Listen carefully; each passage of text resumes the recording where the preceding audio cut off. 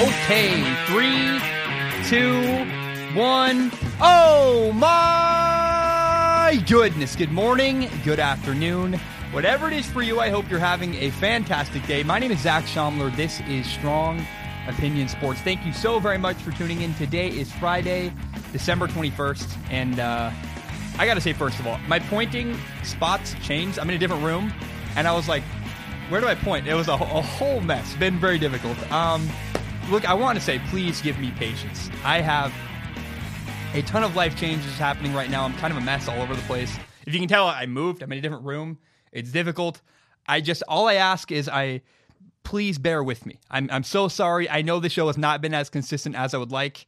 But I promise we're almost through the thick of things, and then we'll get through it, and it'll be great on the other side of it. Incredible stuff is coming ahead. I can't wait to share with you guys. I can't yet, but we're close. So please just bear with me a little longer. We're almost there, and I promise consistency will return again to the podcast.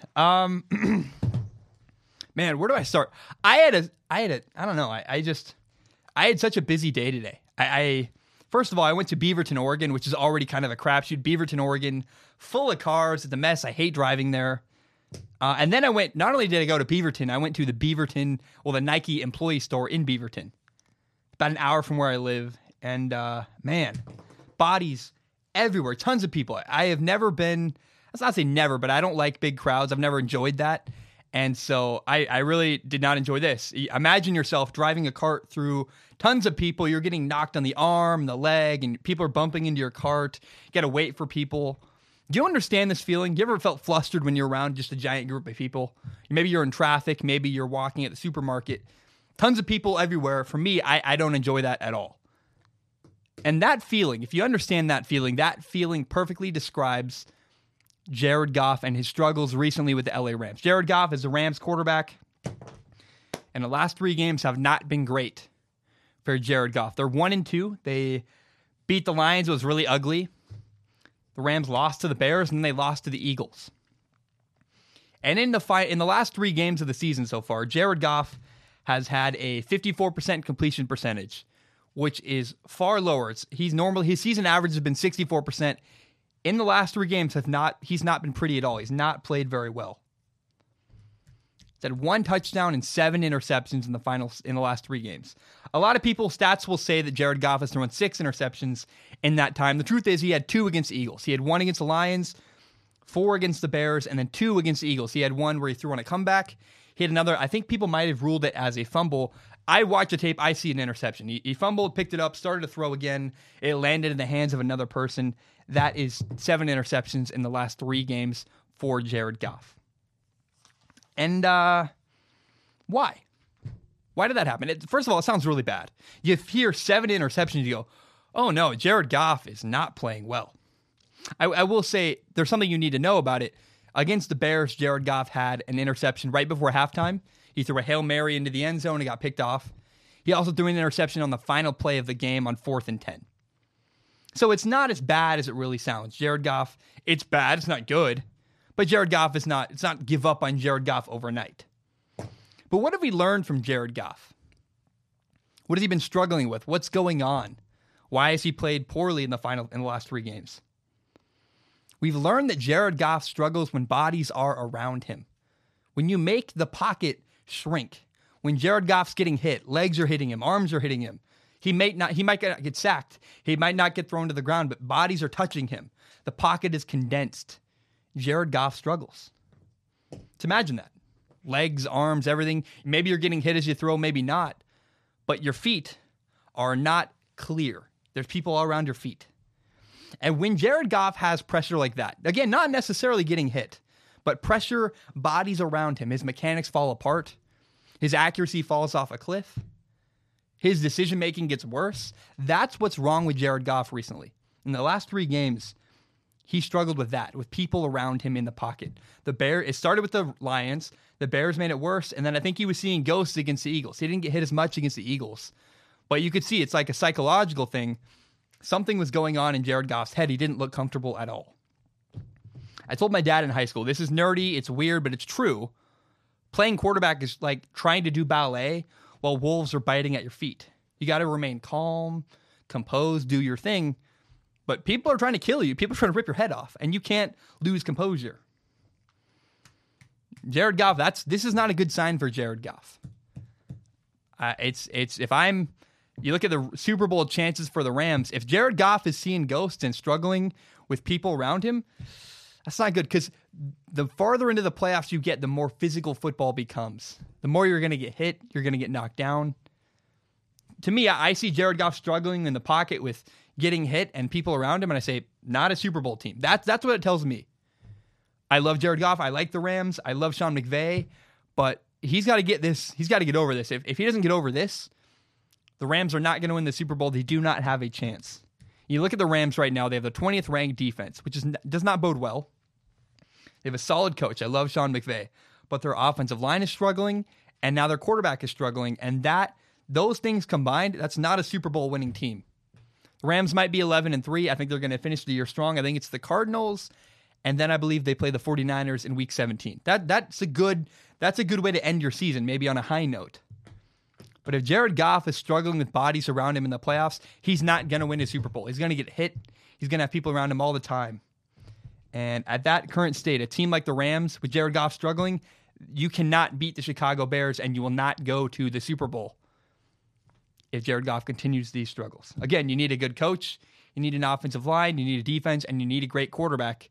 And the way Jared Goff is playing does not show me that the Rams have a great quarterback capable of winning a Super Bowl. Okay, we have a great show today. I am really, really excited. Maybe that's not the right way to put it. I'm happy about 3 topics. I have 3 topics I feel really, really good about. I have a couple other topics that are really just preemptive notes. So I do breakouts of every episode. I film for an hour, and then the full hour goes on YouTube. And then I also put out 3 minutes, 10 minutes, 3 minutes on certain topics. I put them out on YouTube. I think this episode's only going to have 3 breakouts. We're going to talk about the New England Patriots. We're going to talk about Nick Mullins, the 49ers quarterback, and then what you just heard from Jared Goff and the Rams quarterback. Those 3 topics are what I want to share. But later in the show, we're going to go into Tyree Jackson.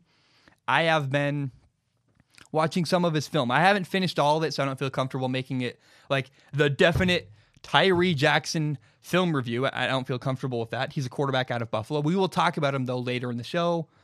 We're going to talk about the Super Bowl, kind of a couple teams I think have a chance, a couple teams that do not have a chance. We'll talk about Jim Harbaugh, and then we'll kind of highlight the week. I think we have a really interesting week of football in Week 16. We have a bunch of teams that are probably playoff teams playing each other, and a lot of ramifications from those games. We will go through all of them later in the show. But at first, I want to start with a scenario. Actually, first I had to drink water, because am I talking quickly? I don't know. It's my crutch. So for me at college, I'm home now. When I was at college, it was great. No one's listening. No one cares about my show.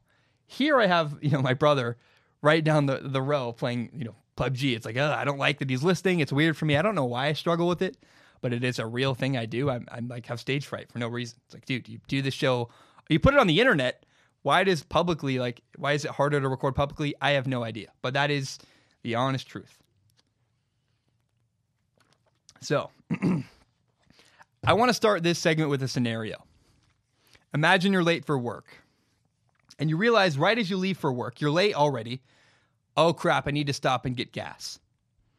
So you stop for gas, you're at Chevron or Shell, pick a place, I don't really care. And there's a giant line. And this is the only gas station you have. You have to go to this gas station. There's a long line of cars.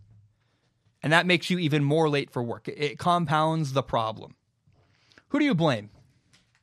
You're late for work. You get to the gas station and a long line, it makes you even more late. Who do you blame in this scenario? You can blame the car. Well, the car didn't get me there fast enough. If the car was faster, I would have got to work on time.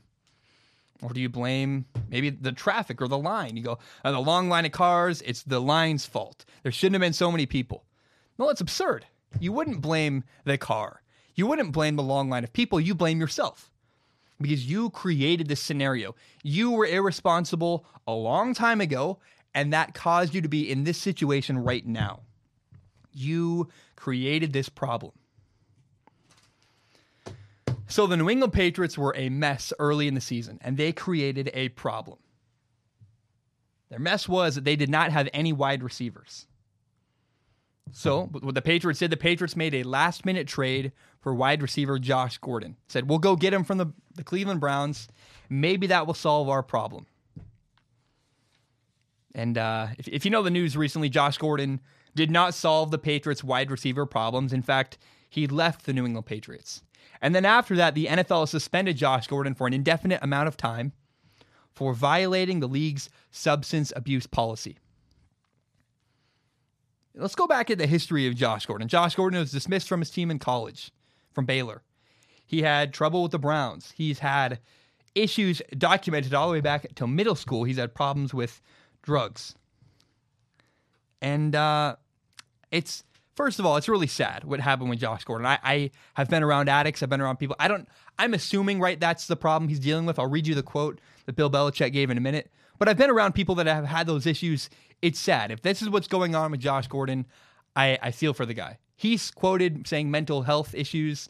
Again, the league suspended him for violating substance abuse policy. So my guess is probably drugs or something like that. I don't want to assume, though. I don't want to shed Josh Gordon in a worse light than he deserves. But here's what Bill Belichick said about this. I'm going to read a quote. Bill Belichick said this. It's obviously an unfortunate situation, and personally, I hope and wish for him the very best, as we all do on this team. He's made a statement. The organization made a statement. The league has made a statement. I've spoken to him at length over the last 3 months, and so I don't really have anything at this point to add to that. It's a private matter, and I hope that he's able to deal with it successfully. So Bill Belichick basically said, look, it's a private issue.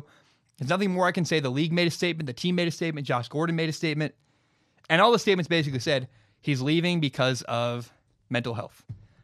So look, I respect it. I don't want to pry. I don't know. I like what Bill Belichick said. But here's the takeaway. The end result is this. The Patriots are back to square one. They have the same problem now that they started the season with. The Patriots still do not have a marquee wide receiver. And you don't want to say the Patriots have no wide receivers. They just have inadequate wide receivers. They have Cordell Jones and Julian Edelman, who's not a bad wide receiver, but he's not a deep threat over the top.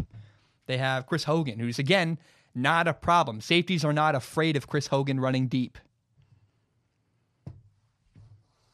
I don't know. Here's the problem without having Josh Gordon. If you watch the game against the Pittsburgh Steelers, there's a play where the New England Patriots ran play action, threw the ball 15 yards downfield over the middle to Josh Gordon.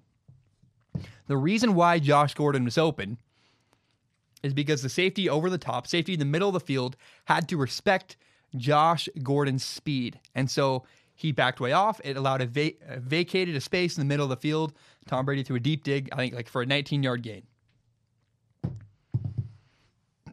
Without Josh Gordon, the Patriots have nobody to affect the way safeties play, which means safeties will not give as much of a cushion. Everything on the field is going to get tighter and closer to the line of scrimmage, and there's nothing the Patriots can do about it. It will be easier to stop the run against the Patriots. Their passing game is going to get even tighter. The windows are going to shrink and get smaller. New England's going to greatly suffer because of losing Josh Gordon. There's nobody for safeties on defense to respect. It's a big deal. It's going to hurt the running game, passing game. Everybody's going to struggle. Remember Rob Gronkowski, the old, the once Pro Bowl tight end Rob Gronkowski is not in himself. He's struggling. His play is declining. He doesn't look like the same athlete he once was. Weirdly enough, Julian Edelman is the best remaining wide receiver. He's been dropping a bunch of passes. It's uncanny. The Patriots have a really big problem at wide receiver. Who's to blame? Again, is it the car's fault? Is it the gas station's fault? No, it's the person who created the problem. Who created this problem in New England? Why do the Patriots not have any wide receivers? I hate to say this, it's Bill Belichick. This is Bill Belichick's fault. Tom Brady does not have the help he wants. Everyone wants to say, Tom Brady's old. This is the reason why the Patriots are struggling. It's Tom Brady's age. He's declining. You've heard reports for weeks. It's very lazy to blame the Patriots' struggles on Tom Brady's age. It's the obvious story. Like, he's 41 years old. Everyone would say, Tom Brady's really old. That's the problem with the Patriots. Watch the Steelers game. Watch the Pittsburgh Steelers-Patriots game. Tom Brady he moves really well in the pocket. He's sliding. He avoids the rush. His arm is fine. He can make every throw. He's got a better arm than a lot of quarterbacks in the NFL. Better than Colt McCoy, better than Josh Johnson, better than Nick Mullins, guys who are starting in the NFL. Tom Brady has a better arm than them. I saw only one instance where you could even attribute that to Tom Brady's arm not being strong enough. There was a play where a wide receiver broke open late on a corner route, he ran right past the defender, so there's no one behind him. Tom Brady was late to the throw. He tried to hitch and throw the ball like 45 yards into a really tight window way downfield, and lo and behold, he missed because almost nobody can make that throw. Like Patrick Mahomes, Aaron Rodgers, that's probably it in the NFL. Like maybe Cam Newton. I don't know. Pick a guy who has a huge arm. Nobody over 40 could make that throw, and Phillip Rivers couldn't, Drew Brees couldn't, Tom Brady couldn't, Big Ben couldn't. It was a throw that's almost impossible. So my point is this. If that's the one instance you can point to where, oh, look at Tom Brady's arm, it's declining, you go, nobody in the NFL can make that throw. Like Patrick Mahomes, that's it. My point is this. Tom Brady's arm declining is not the issue here. His age is not the problem. The problem is the issues with the Patriots roster. I don't know. Don't tell me Tom Brady's old. Here are the problems with the Patriots. And look, the Patriots are in a bad place. Their defense is struggling. They do not have a number one wide receiver. There's nobody to challenge safeties downfield, which means that the field's going to shrink. Safeties that used to stand 12 yards off the ball will stand 8 yards off the ball. They're not going to backpedal as quickly off the line of scrimmage. They're going to help in the run game. Everything is going to get tighter for the Patriots. They are going to struggle on offense because they're missing Josh Gordon. They don't have a number one wide receiver. Here's what's even crazier, though. This is what I did not expect to be a problem with the New England Patriots. I watched the Steelers-Patriots game, and you would expect going into the game, you think, okay, the Steelers are kind of a chaotic organization. They're always talking about their coach, and there's always drama everywhere. You go, it's the Patriots. The Patriots on the other side are buttoned up. They're organized. They follow the rules. They're straight-laced. If I told you one of these two teams had 14 penalties, the Patriots or the Steelers, you would say the Steelers clearly screwed up a bunch. That's what would have happened. I mean, the Steelers are the team that a couple weeks ago stopped the Chargers on 4th down and got a penalty allowing them to kick another field goal and win the game. This is what you're dealing with in Pittsburgh. However, it was not the Steelers that struggled with discipline. It was the New England Patriots. Against the Steelers, the Patriots had 14 penalties, allowing the Steelers 106 yards. It's awful.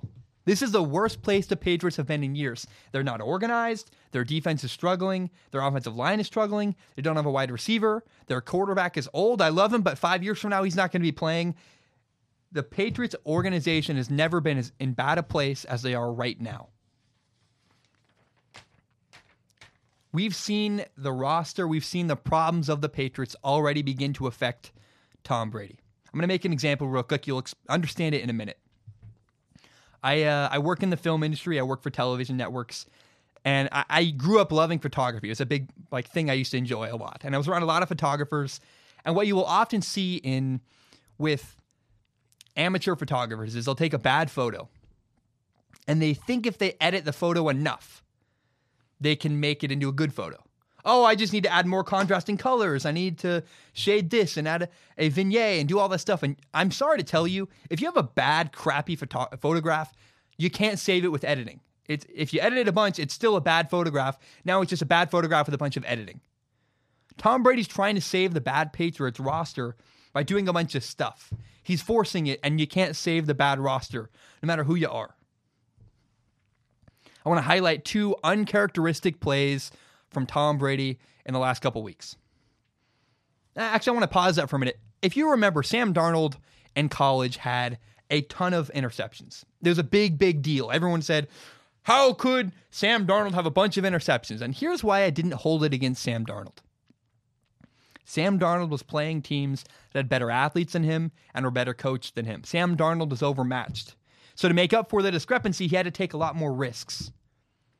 I mean, you think USC, Ohio State a couple years ago was a fair fight? No, Sam Darnold was greatly outmatched. So I always defended Sam Darnold. I said, look, his interceptions are not a big deal. He's dealing with lesser talent. He's still doing that with the Jets, by the way. This is why he's throwing so many interceptions. Yes, he's making mistakes, but he's also taking unnecessary risks. Actually, I would say maybe they're not unnecessary. He's taking risks to help his team because they are outmatched. Not only did Sam Darnold do that, not only does Sam Darnold still do that, apparently Tom Brady's doing that too. Tom Brady's overmatched, and he's taking, I don't want to say unnecessary risks. He's taking risks, though, that he wouldn't normally take because he's forcing it and trying to help a bad roster win games they do not deserve to win. Here's the first example. December 9th, the New England Patriots were playing the Miami Dolphins. Right before halftime, the Patriots have the ball in scoring position. They're in the red zone. I think it's third down. And if they don't get this conversion, they just kick a field goal. We go to halftime. The Patriots get another 3 points. We saw a really weird play before halftime. Tom Brady had the ball. No one was open. And instead of throwing the ball out of the back of the end zone like you would always do, a veteran quarterback, you don't take a sack in the red zone. Tom Brady, with the time expiring, without a timeout, instead of throwing the ball out of the back of the end zone, he holds the ball, he slides around trying to find more time, and attempts to throw a touchdown and got sacked. And because of the sack, the clock ran out, and the Patriots were not given time to attempt a field goal. That cost the Patriots 3 points. The Patriots lost 33-34 on a miracle last-second play, and that was a difference in the game. Was that sack in the red zone right before halftime, something that Tom Brady never does. Cost them the game. Yes, you can argue other stuff, but that was a huge critical moment. Tom Brady doesn't make that mistake in the red zone, not normally. Unless Tom Brady's pressing. He's making more mistakes than normal. Why is Tom Brady making mistakes in the red zone? He feels like he cannot afford to kick a field goal. He needs a touchdown because his roster isn't good enough. That's not his job to determine, but that's what I think is happening in his head. Last week, Steelers-Patriots. Great game, by the way. Patriots have the ball. 8 minutes left, and they are close to scoring. The Patriots are on the Steelers' 16-yard line. They're 16 yards from a touchdown. 2nd and 16, second and goal from the 16-yard line. Tom Brady's pressured. Instead of throwing the ball away or checking it down, the check down wasn't open anyways. He should have just thrown it away. Instead of doing that, though, he steps back, tries to scramble, throws the ball up along the right sideline, and it's intercepted. Nobody was open. Nobody was there. He's forcing it into an area that's not open. Why is Tom Brady making these mistakes? Why isn't he patient? Why isn't he throwing the ball away? Tom Brady's forcing it because he feels like he has to. He feels outmatched. He feels backed into a corner, and he's trying to overcompensate. You can't save a bad photograph. If it's a bad photograph, no matter how much editing you do, sorry, it sucks. It's blurry. It's hard. You can't see it. Tom Brady's trying to do the same thing with the Patriots. You can't save the roster. It's over. I love it. I love you, Tom. I wish you could. You're not enough. No matter how many risks you take, no matter how many bad throws you try to make over the middle, how many deep balls you try to throw, it's not going to work. You don't have the help you deserve. It's not Tom Brady's fault that the Patriots are struggling. And Tom Brady's trying to make up for the lack of roster balance, the lack of help. And he's throwing bad interceptions, making him look worse. Here's what's weird. Everyone wants to say Tom Brady's age is the problem. Again, his arm's fine. His legs are fine. Tom Brady's making uncharacteristic mental decisions, making bad decisions at 41 years old. A veteran quarterback doesn't do that unless there's a reason. They're pushing and they're pressing because they feel outmatched. Tom Brady and the New England Patriots are outmatched on offense, and it's really affecting their franchise. Okay, water, first of all, obviously. We don't have a lot more left. I feel this is going well. This is going very well. We're 25 minutes in, probably 23, because you know how time works when you edit stuff out. Really, again, here's how I edit the show. I cut the beginning, I cut the end, I just hit play. I don't like editing stuff out. I try to practice as if this was a live show. It's not, but someday, again, my dream of dreams is to have a show on Twitch and to have a beefy PC and get to do a bunch of cool stuff. Right now, we're basically recording the show onto a laptop, and it's terrible and it's a pain in the butt. But someday, I have great dreams and hopes for this show. I have nothing but time. I have 2 more years of college, maybe 3, If I go back to school, we'll talk about this later.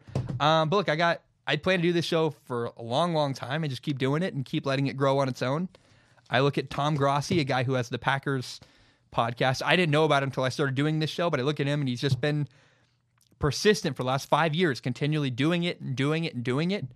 And Tom Grossi's Packer podcast keeps growing, and he just keeps making the show. And I'm going to keep making this show forever. And I think eventually my numbers will get big enough and I can do cool stuff with it. So the point of that was my dream someday is to do this show on Twitch, and I think we'll get there eventually. I'm not trying to say filler. I'm just talking. I'm trying to get away from the script more and just kind of be myself and share a lot of thoughts. Like, this is not as scripted as I normally do. It's not word for word. It's not a lot of stuff. It's like bullet point, bullet point, and bullet point. I want to describe a big moment that happens when I begin dating someone. Maybe happens to you. This is what definitely happens to me. It's a defining moment in a relationship for me. This moment tells me if it's going to work or if it's going to fail, if the relationship's going to work or not. Maybe 4 dates in, maybe it's 1 date, maybe it's a first date. I don't know. At some point, though, the girl I'm seeing is going to go with me in a car, and I'm going to say, hey, can you give me directions? We need to find this restaurant. We need to go find your friend's house. We need to get to this location. Can you tell me where to go? I hand her my phone. She gives me directions. If it goes really well, it's a really good sign. If it goes badly, it's a deal breaker. For me, that's it. If she can't handle that, because it's a stressful situation trying to give someone directions. You have traffic, maybe you miss a turn, maybe you're running late. How do you handle that moment? Are you calm, cool, and collected?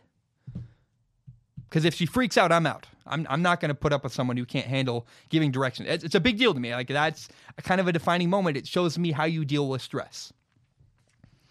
A defining moment is coming up for the 49ers quarterback, Nick Mullens. Nick Mullens, by the way, has a cool story. He's a undrafted second-year quarterback out of Southern Mississippi. He started the season as the third-string quarterback for the 49ers. Jimmy Garoppolo, the starting quarterback, got hurt. C.J. Beathard got hurt, gave Nick Mullens his chance. Nick Mullens dominated when he got his chance and has never looked back. Nick Mullens lit it up against the Raiders. He's been the starting quarterback for 6 straight games for the San Francisco 49ers. Right now, Nick Mullens is the backup quarterback in the 49ers franchise. And he is exactly what I would want in a backup quarterback. Nick Mullens is perfect. I really, truly believe Nick Mullens is going to have a long career as a backup in the NFL. Kind of reminds me of Case Keenum, Nick Foles. I say Keenum weird. Nick Mullens, Case Keenum, Ryan Fitzpatrick, Nick Foles. They're all kind of in that same realm. They're good backups. I wouldn't build my franchise around, but I like them. Here's why. Nick Mullens executes. He just executes the offense. No more, no less. He does his job. He's highly coachable. And he's one of the better backup quarterbacks in the NFL. He really does his job. It matters. He's a positive influence on the locker room. He's unselfish. That's what you need in a backup quarterback. And if the 49ers starting quarterback, Jimmy Garoppolo, struggled and left, I would say still don't build your franchise around Nick Mullens, but keep him around. He's a valuable asset to the 49ers franchise. Now, on the surface, because early in the season, Jimmy Garoppolo did struggle, the 49ers starting quarterback. He had kind of a rocky start to his season. On the surface, it might look like Nick Mullens is a better quarterback than Jimmy Garoppolo. Because, let's be honest, Nick Mullens is doing what Jimmy Garoppolo didn't. Nick Mullens is executing the offense. He's not doing more, not doing less. He's putting the car in drive, driving it down the street, and doing all he needs to do. Jimmy Garoppolo's like driving a car, trying to do backflips and drifting. It's like, dude, you don't need to do any of that. Drive the car straight. That's all Jimmy Garoppolo needed to do. He was forcing it, trying to do too much. That's what cost him. I think truly that Jimmy Garoppolo was, feeling the pressure of a big contract, feeling like he needed to live up, trying to show that he's not a system quarterback. And all those factors played into why Jimmy Garoppolo had kind of a bad start to the season. But let's talk about Nick Mullens. Nick Mullens has had success. He's 6 games in. He's 3-3 as a starter.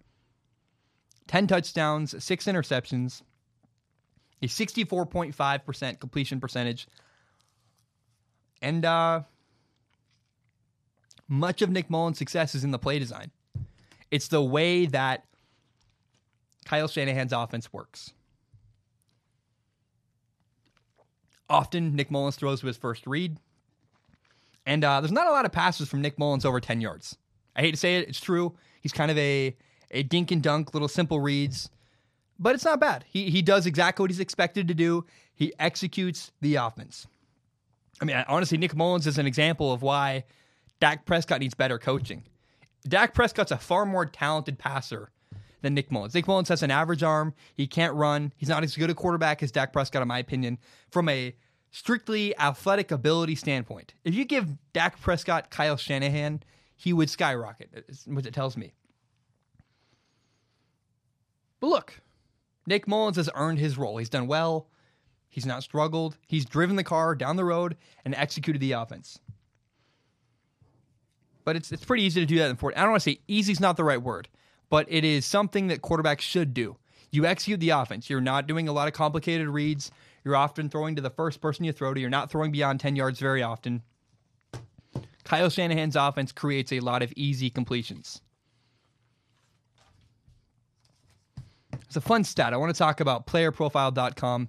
Great website. It's fantastic. What they do is they track deep ball passing attempts. A deep ball, according to their metric, is a pass longer than 20 yards.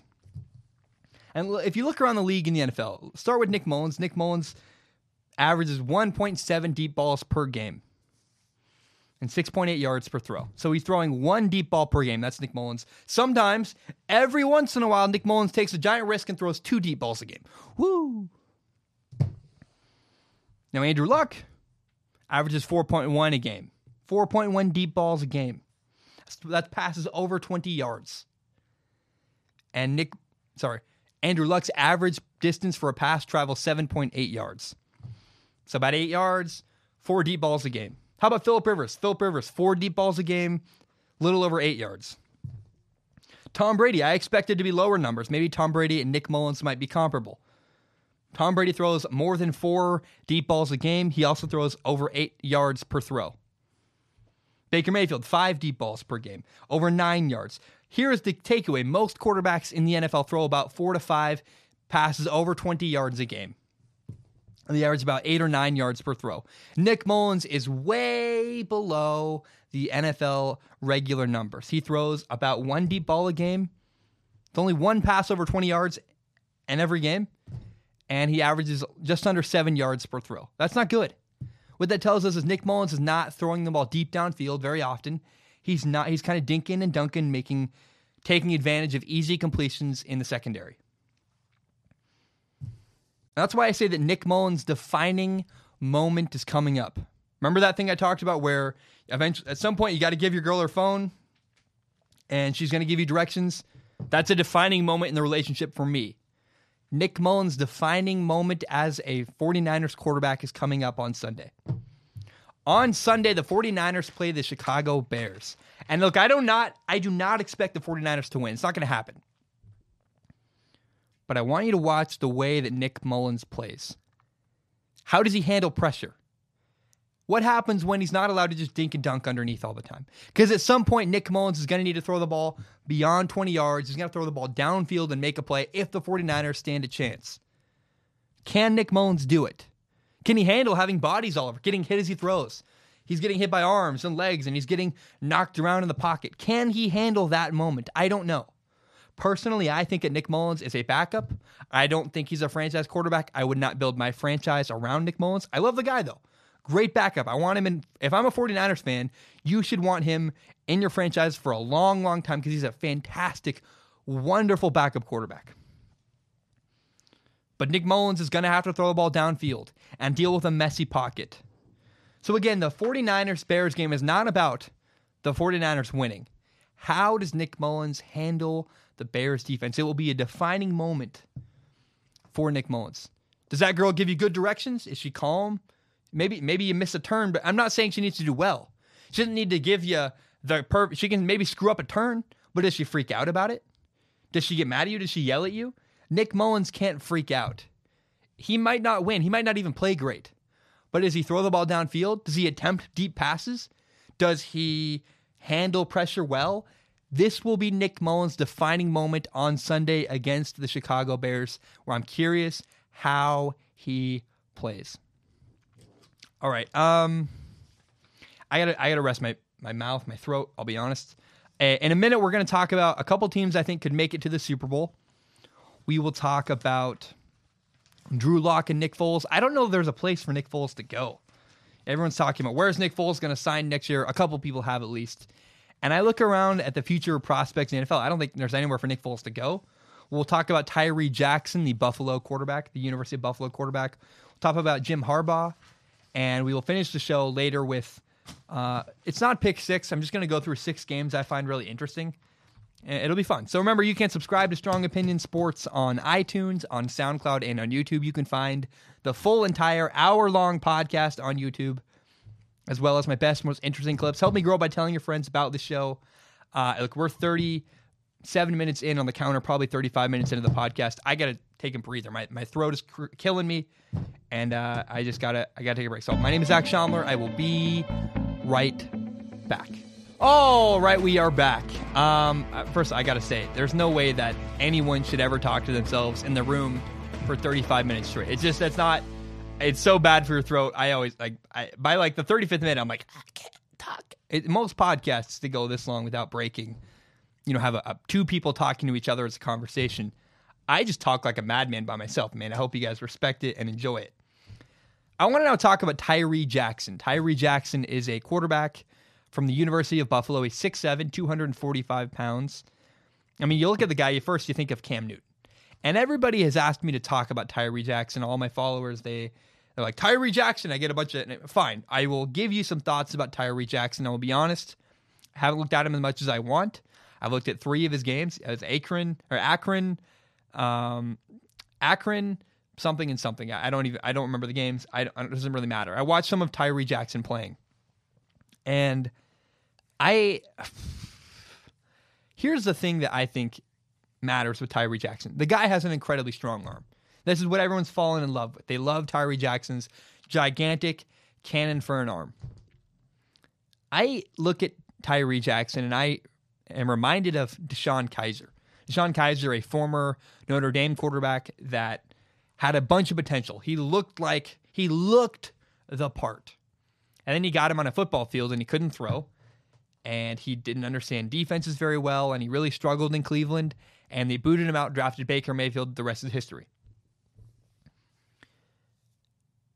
Tyree Jackson is not ready to be an NFL quarterback. He's going to enter the NFL draft. But that doesn't mean he should start anytime soon in the NFL. He's way too spotty, has ugly mechanics, but he does have a cannon for an arm. It matters. And now it's overstated a tad, right? He's got a huge arm. He can cut through the wind in Buffalo. He's great for a cold weather city. He does have a great arm. Like if I'm in Denver, I'm drafting him in 7th round. That's what I would do if I was Denver. But he's not Patrick Mahomes. He's not Josh Allen. They talk about Josh Allen, they talk about Patrick Mahomes, and they say Tyree Jackson is in that same ballpark, and he's not. Patrick Mahomes lit up college football, did incredible stuff with his arm. And Josh Allen has far better mechanics than Tyree Jackson. Tyree Jackson really hucks the ball. I don't know how to put it right. But his mechanics are all over the place. It's not fair or valid to compare him to Patrick Mahomes. Now, he can throw really far. He can throw really fast. That's great. But there's a lot more that goes into playing quarterback than just having a giant arm. Remember, Jamarcus Russell had a huge arm. Ryan Leaf had a huge arm. Ryan Leaf's one of the biggest busts in NFL history. Those are the 2 biggest busts in NFL history. Ryan Leaf and Jamarcus Russell were terrible. But they had huge arms. So don't tell me that Tyree Jackson's huge arm is why you should draft him. That's not true. It's not why he's going to make it. Maybe you should draft him, see what he can do. Right? It's incredible, his arm strength. But that's not enough anymore. You got to be precise with the football. And when I watch Tyree Jackson, I do not see precision. I see a guy who makes some really wow throws. He makes some really head-scratcher throws. He makes some throws that are like, how did you skip that in the dirt? Like, it's never like bad. It's never. Tyree Jackson doesn't throw the ball into triple coverage. He just misses all the time. And you go, oh, man, this guy needs help. And he played in the MAC at Buffalo. And I don't know about you guys, the MAC is not prestigious high-level football. That could work both ways. Maybe that means he never got the great offensive coaching he needed. And maybe he goes to the NFL, works with a good quarterback. He's a backup for a couple of years, refines his mechanics, comes out a far better quarterback. Maybe he does become an NFL franchise quarterback. I don't know. But he also played in the MAC and did well in the MAC, and that could just mean he played against really bad talent. So let's slow down on Tyree Jackson. I like him. I would actually, certain franchises should draft Tyree Jackson. I think the Panthers should. He's a great Cam Newton kind of prototype. I also just am fascinated. In Denver, I would draft him. Why not? What do you have to lose? Draft him, sign him, who cares?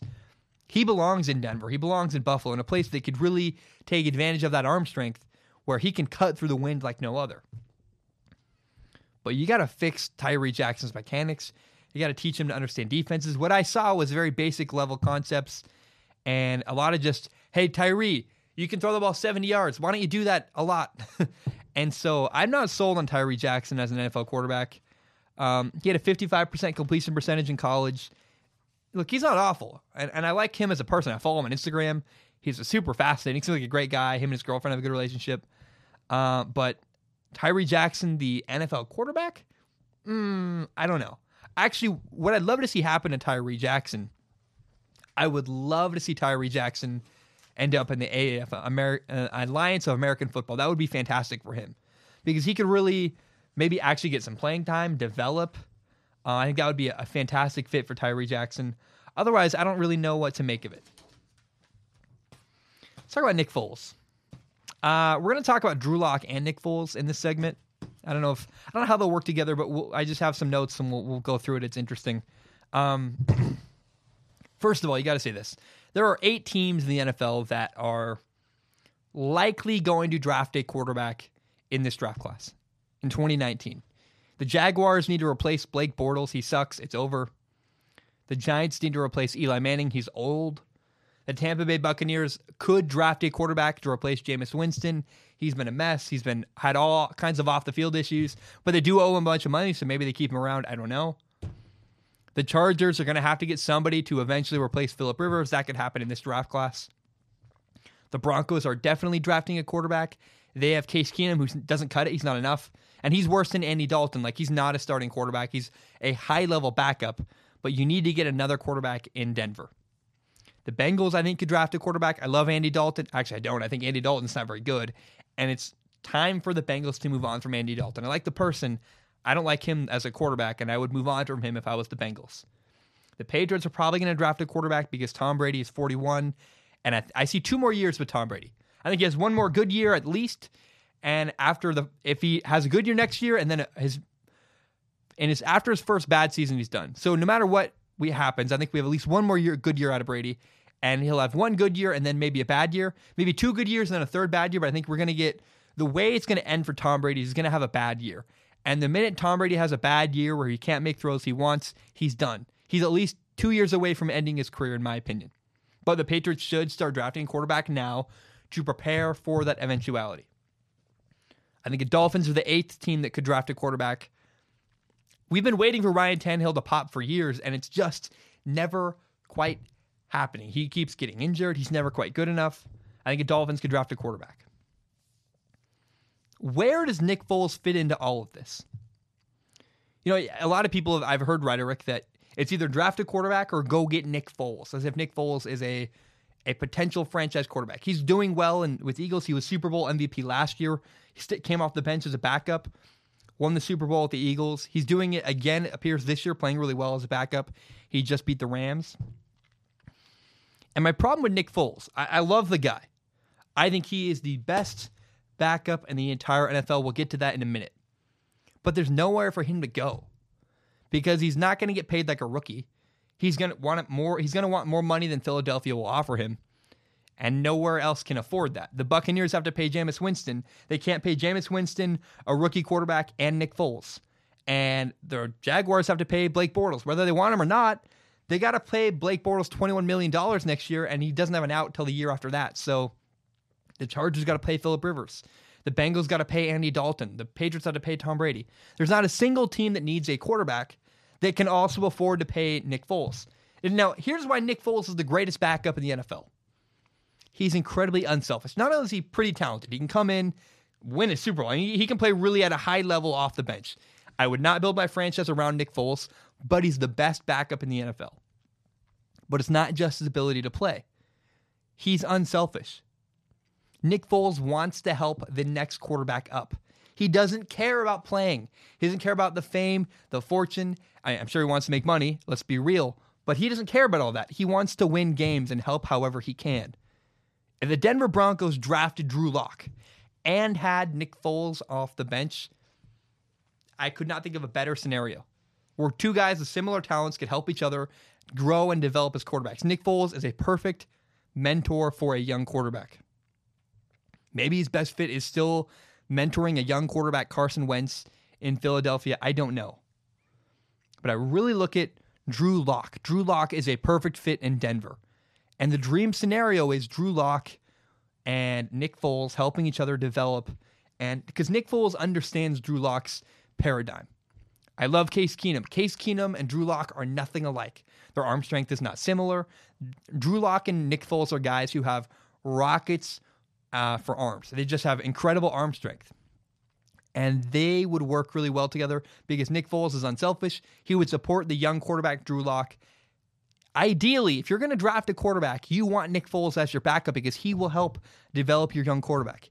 Again, unselfish is the word. Andy Dalton's not going to help a young quarterback. Tom Brady, Phillip Rivers, Case Keenum, they're not going to help a young quarterback. They're got their own careers to worry about. Nick Foles is an anomaly where he doesn't care. He just wants to win. He wants to help his team. That's the best backup in the NFL. The next problem, though, is there's not a single place for Nick Foles to go.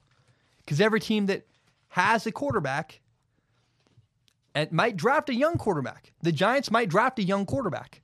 But they still got to pay Eli Manning. You can't pay Eli, Nick Foles, and another rookie quarterback. You can't afford that. So I don't know where Nick Foles is going to go. But sadly, I don't see room for him anywhere in the NFL. It's very weird to me. It's just a very weird, unique situation. Here's what I would do. If I was the New York Jets, I would go get Nick Foles. I would promote Josh McCown to quarterback coach, keep him there, bring Nick Foles in to help Sam Darnold develop.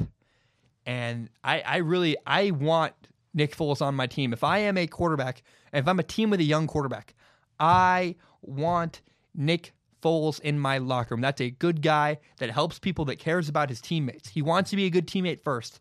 And that's almost all you can ask for from an NFL franchise. Nick Foles is a perfect quarterback to mentor a younger quarterback. Let's talk about Drew Lock. Drew Lock is the best fit in Denver by far. And maybe the best way to put it is that Denver is the best fit for Drew Lock. I've talked about Drew Lock going to New York, that it might be good for Drew Lock because he could play with Odell Beckham Jr. and Saquon Barkley and get mentored by Eli Manning. He's got at least another year left. He doesn't seem like he's going to retire anytime soon. Although he should. Ability-wise, he's not there. But maybe Denver's actually a perfect spot for Drew Lock. Drew Lock does not appear to be Dwayne Haskins or desired the same way Justin Herbert is, which means that Drew Lock could slide in the NFL draft all the way down to Denver, who has a mid-level, like 14th, 13th, 15th overall pick. If that happens, Drew Lock is a perfect fit in Denver. Actually, it'll make Broncos fans uncomfortable, but Drew Lock is a perfect fit in Denver for the same reason that Jay Cutler was a perfect fit in Denver. He's got high-level arm strength that can cut through the wind and the weather in Denver. Now, the Denver Broncos also have Case Keenum for one more year on contract, which means that Case Keenum can play. Drew Lock can sit on the bench and learn how to become a quarterback. That is what Drew Lock needs. Now, the Broncos are also going to get another coach. We've seen reports that the Broncos are going to fire their head coach at the end of the year. That bodes really well because they can go get an offensive-minded head coach who can help develop and build around their young quarterback, maybe Drew Lock. I think Drew Lock is a perfect fit in Denver. Okay, we have options. We can talk about Super Bowl, Harbaugh, or the 6 games. I think I'm going to do Super Bowl last because it's the most confusing topic. I prepared it and it's just bouncing around. It's 18. It's 1, 2, 3, 4, 5, 6, 7 teams. 9, 10. It's a lot of teams that have a chance at a Super Bowl, and I'm kind of just going to bounce around my thoughts. So we're going to Jim Harbaugh. Jim Harbaugh, if you don't know, for whatever reason, I talk about him all the time on my podcast. Jim Harbaugh is the Michigan Wolverines head football coach. And I keep hearing rumors that Jim Harbaugh might go to the NFL. It's not going to happen. Jim Harbaugh loves Michigan. He's got a great gig in Michigan. There's no way that Jim Harbaugh would leave Michigan for the NFL. Because, again, Urban Meyer just got fired. And a floodgate is opened. And maybe the Red Sea has parted. Things are looking really good for Jim Harbaugh. It looks like he can dominate the Big Ten for the next couple of years with Ohio State possibly out of the way. It's time for Michigan to come in and step in and win the Big Ten. And it'd be really weird for Jim Harbaugh to leave Michigan right now. He came to Michigan with a mission. And if he left now, it would be abandoning your mission halfway. It'd be very weird. I wouldn't understand it. He's also about to win. If Jim Harbaugh wins big at Michigan, his value as an NFL coach goes up. He can make more money. He can have more leverage. He can have more power in the organization he goes to. The higher value Jim Harbaugh is, the better it will be for his NFL prospects. The only job, if I'm Jim Harbaugh, that I would even consider leaving Michigan for would be Cleveland. I know it's weird. I never would thought I would say that. But Cleveland has a great young quarterback, Baker Mayfield. And how exciting is that, by the way, that the Browns' job is now attractive because they have a great quarterback? I never thought I would say that in my lifetime. I'll be honest. If I'm a coach, a potential NFL coach, I would want to coach the Cleveland Browns because I would want to work with Baker Mayfield. He's building something. He's got a great rapport with his teammates. Maybe Jim Harbaugh would leave for the Browns. Here's why. If Jim Harbaugh doesn't leave for the Browns, he waits 2 more years. Where in the NFL is there going to be an opening with a good quarterback in 2 years? I don't know. I don't foresee that happening anytime soon. I don't foresee a better situation with a more interesting, stable quarterback than the Cleveland Browns, honestly, because you're going to need a bunch of rookie, maybe Sam Darnold in 2 years, but he's going to get a coach now. And I would rather play with Baker Mayfield than I would rather coach Sam Darnold. I'd rather coach Baker Mayfield than Sam Darnold. Is Justin Herbert going to get a new coach in Jacksonville in 2 years from now? I don't want to bet on Justin Herbert being better than Baker Mayfield. The only job that would attract me if I'm Jim Harbaugh is the Browns. Because if I want to go back to the NFL at all, this might be the right time to go back. But then you look, okay, well, if he was going to go back to the NFL at any time, waiting for the right moment, why didn't Jim Harbaugh go coach for the Indianapolis Colts? Because he had Andrew Luck. That's the perfect opportunity to go jump into NFL head coaching. So long story, I guess the long way around of saying that is, if he didn't leave for Andrew Luck, he's not going to leave for Baker Mayfield. And I don't think anytime soon that Jim Harbaugh is going to go back to the NFL to be a coach. I just think he has a great situation in Michigan. He's weirdly, now that Ohio State's out of the way, he's weirdly secure with his job. And I just don't see any move anytime soon back to the NFL for Jim Harbaugh.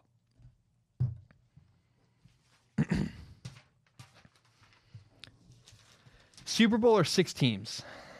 Flip a coin. So this is a, if you're listening to the podcast, I have a bottle cap. The flat side is heads.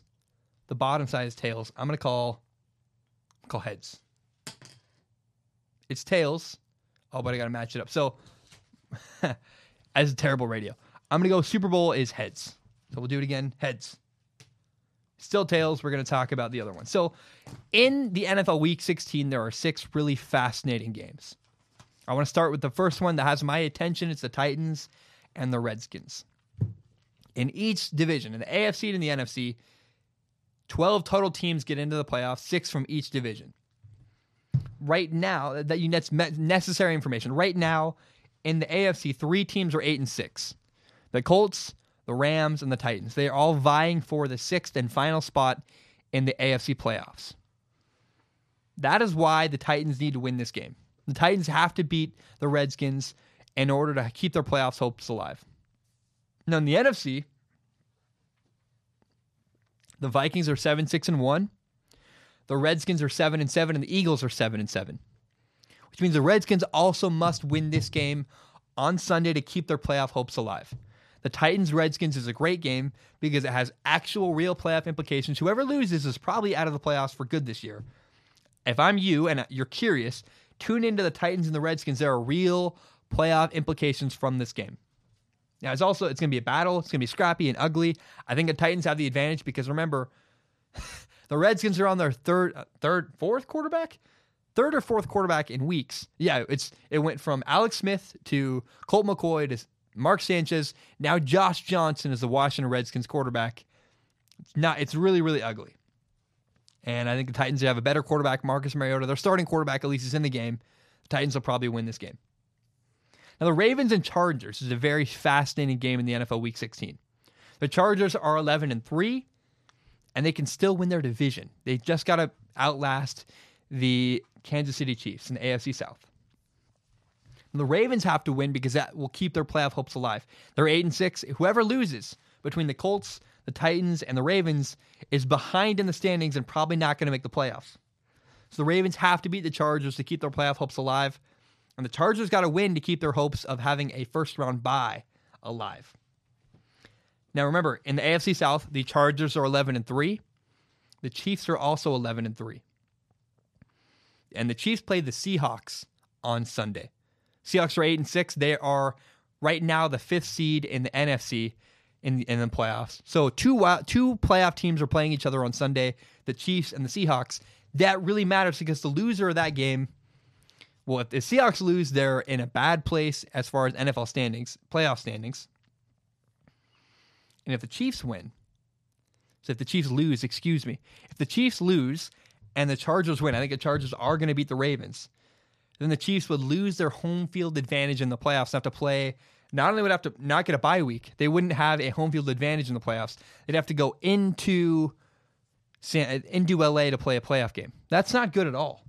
And I don't know how you'd host a game in LA. I have no idea. But because I have friends that have worked at that stadium, they say it's a nightmare. It's tiny. It's a mess. I work in television and football. It's crazy down there. Chiefs-Seahawks game is really, really matter. Has great implications as far as the playoffs go. And the 49ers and Bears does not really have a lot of playoff implications. The Bears are a lock, as far as I'm concerned, to make the playoffs.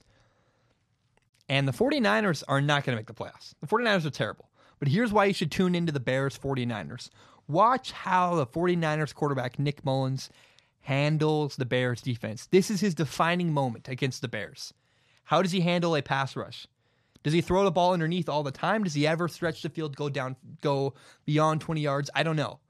Watch the Bears and the 49ers because you're curious how Nick Mullins plays.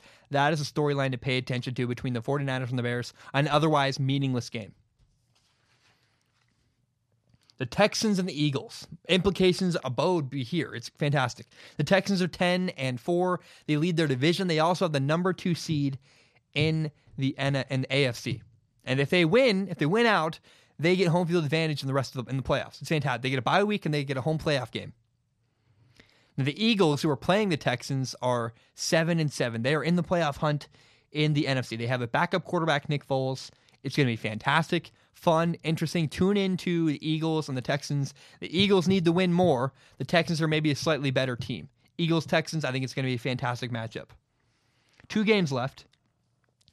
The Browns and the Bengals will be fun. It's the Browns' final home game of the year. There's been drama all week about Baker Mayfield saying, "Come to the game." And then the game sold out, so it's going to be intense, a fun atmosphere in Cleveland, and they're playing the Cincinnati Bengals, who have Hugh Jackson, their former head coach, on staff. So Hugh Jackson, former Browns head coach, who started the year as a Browns head coach, going back into Cleveland for his final game against the Browns. Drama galore. It's going to be a ton of fun. And finally, the Vikings and the Lions. This game should not matter. The Vikings are 7-6-1, and they just got to win out and they make the playoffs. But it's never that easy, is it? To keep the Eagles and Redskins at bay, the Vikings need to win, and I don't know that they can. The Vikings go 7-1. They're going to really hurt their chances of the playoffs, and the Lions play the Vikings well every year. It's in Detroit. It's a division game. I'd be very wary of the Lions-Vikings game on Sunday. I don't think it's Saturday, but regardless, this weekend, Vikings, Lions could be an upset. Pay attention to how the Lions play the Vikings this weekend. I don't know. In my gut tells me that the Vikings are struggling. They've got a new offensive coordinator. It's kind of a mess. They're going to try to run the ball really well. And division games are always a little bit dicey. The Lions might beat the Vikings this weekend and ruin their playoff chances. Okay, last topic of the day. I think there are four teams I feel good about winning the Super Bowl. There's 2 kind of wild card teams, and I think the Bears are close. So we'll start with this. Two teams I do not think can win the Super Bowl. Two teams that I do not believe can win the Super Bowl are the Rams and the Patriots. The Patriots are out. They don't have good enough receivers. They couldn't beat the Bears right now. They're really struggling. They have penalties. They're undisciplined. They have a great head coach. And apparently he's not even making a difference because they had 14 penalties on Sunday last week against the Steelers. I'm worried about the Patriots. I think their season is probably likely over. They'll make the playoffs. I do not think they could win a Super Bowl this year. The Patriots are out. Now the Rams. The Rams are 11-3, but their defense is struggling. And the bigger issue is that Jared Goff can't handle people around him in the pocket. A messy pocket really, really affects Jared Goff. Bodies around him, hitting his arm, hitting his leg, hitting him as he throws. His accuracy falls off a cliff. His decision-making gets worse. And for that reason, I'm out on the Rams. I do not think the Rams can win a Super Bowl this year. Now, we added a new team this year, this week. I believe that LA Chargers can win the Super Bowl. I've been really, really hesitant with this team. I've said, let's wait and see. And we've waited. And in my opinion, the Chargers have proven themselves a team highly capable of winning the Super Bowl. Especially now that the Patriots appear to be out. The Chargers, in my opinion, have elevated. Great quarterback, Phillip Rivers, an MVP candidate. Solid defense, great offensive line. And Anthony Lynn is a guy that, look, he's unproven. Nobody really would have believed in Doug Peterson before he won a Super Bowl. But this might be the year Anthony Lynn proves himself as a great head coach, worthy of your respect in the NFL. I respect the way he's coached the team the last 2 years, especially especially motivating them to fight back when they go through struggle. I respect the Chargers. I think they could win the Super Bowl this year. That's one team that could win the Super Bowl, the Chargers. The Bears are close. Oh, the Bears. I just don't. My problem with the Bears, I love their defense. I love, they're better than the Jaguars' defense was last year. Last year, the Jaguars carried an average quarterback to the Super Bowl, to a game away from the Super Bowl. I think the Bears this year could carry an average quarterback, Mitch Trubisky, to the Super Bowl. But I do not believe the Bears can win the Super Bowl because their weakness is their quarterback, Mitch Trubisky. They could win one playoff game, maybe two playoff games. But I think the Bears can win 3 playoff games and the Super Bowl.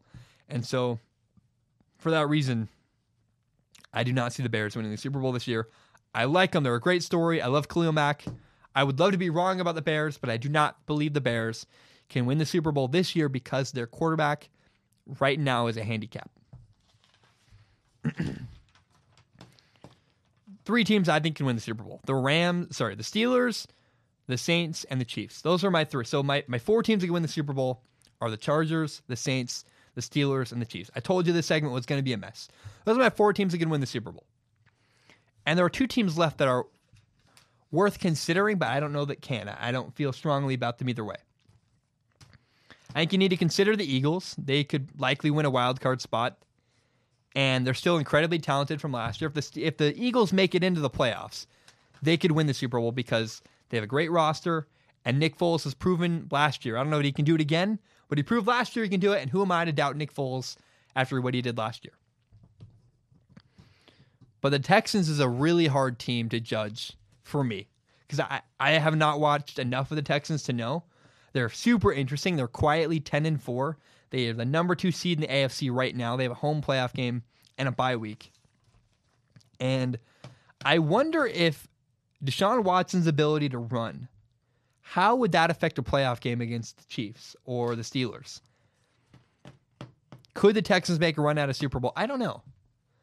I don't feel comfortable either way. I normally pick a side. I don't like being on the fence, but I don't know enough about this team. I don't have enough of an education on the Texans to say, yeah, they could win a Super Bowl, or no, they could not win a Super Bowl. So right now I put the Texans on hold. My 4 teams that could win the Super Bowl are the Saints, the Steelers, the Chiefs, and the Chargers because they all have a great offensive line, a great defense, a great head coach, and a great quarterback. The Texans are on the bubble. I just don't know. I'll do more research. I'll go back to you in the future. Could the Texans win a Super Bowl? I don't know. I think the Eagles are a wild card team that could potentially do it. I think the Bears are close, but will not because of their quarterback. They could get there, but remember, Rex Grossman got to a Super Bowl. It doesn't mean he won a Super Bowl.